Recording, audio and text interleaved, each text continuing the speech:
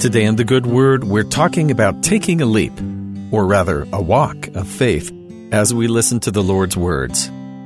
In the Tianmen Mountains in China, some of the sheerest mountains on the globe, you can take the chance to walk on air.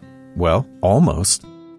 4,690 feet above the ground, the path through the mountains becomes completely translucent between your feet, allowing you to see just how much, or how little, stands between you and the sky beneath you.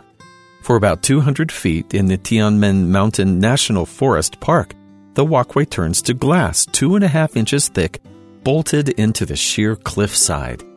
The appropriately named Walk of Faith usually has guests clinging to the side of the wall, even though the glass is thick enough to stop a bullet in its tracks. The problem isn't the thickness. It's not being able to see what's holding you up. A walk over nothing across a chasm has long been a metaphor for faith, as we are often asked to take a step forward without knowing exactly where our feet will land. The not knowing is where faith is its most powerful. It's natural to want to anticipate and plan for the future, but the Lord doesn't ask for our preparation. He asks for our faith. We live in a necessarily confusing and flawed world. An unfortunate reality is that we can never understand everything that the future holds. But through the blessings and guidance of our Heavenly Father, we can at least come to understand the big picture. For this reason, He gives us scriptures, prophets, and revelation through His Holy Spirit.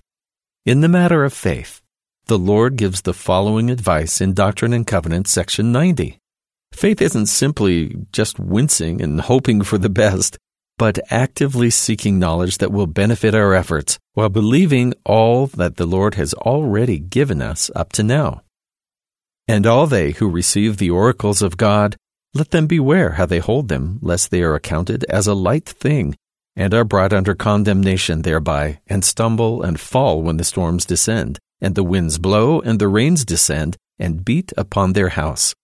Search diligently, pray always, and be believing, and all things shall work together for your good, if ye walk uprightly, and remember the covenant wherewith ye have covenanted one with another.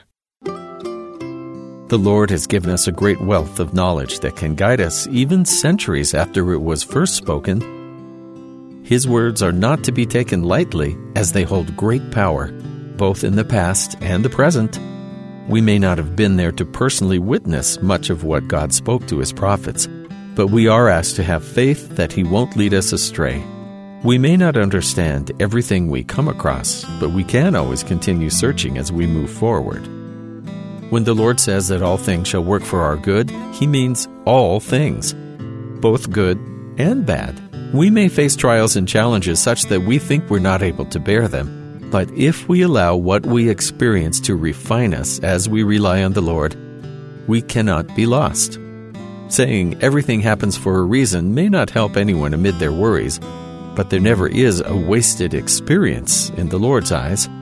Faith is often hard to define, but if we can trust that the Lord will catch us when it seems we might fall, we are starting to see the larger picture He's trying to show us. And that's the good word.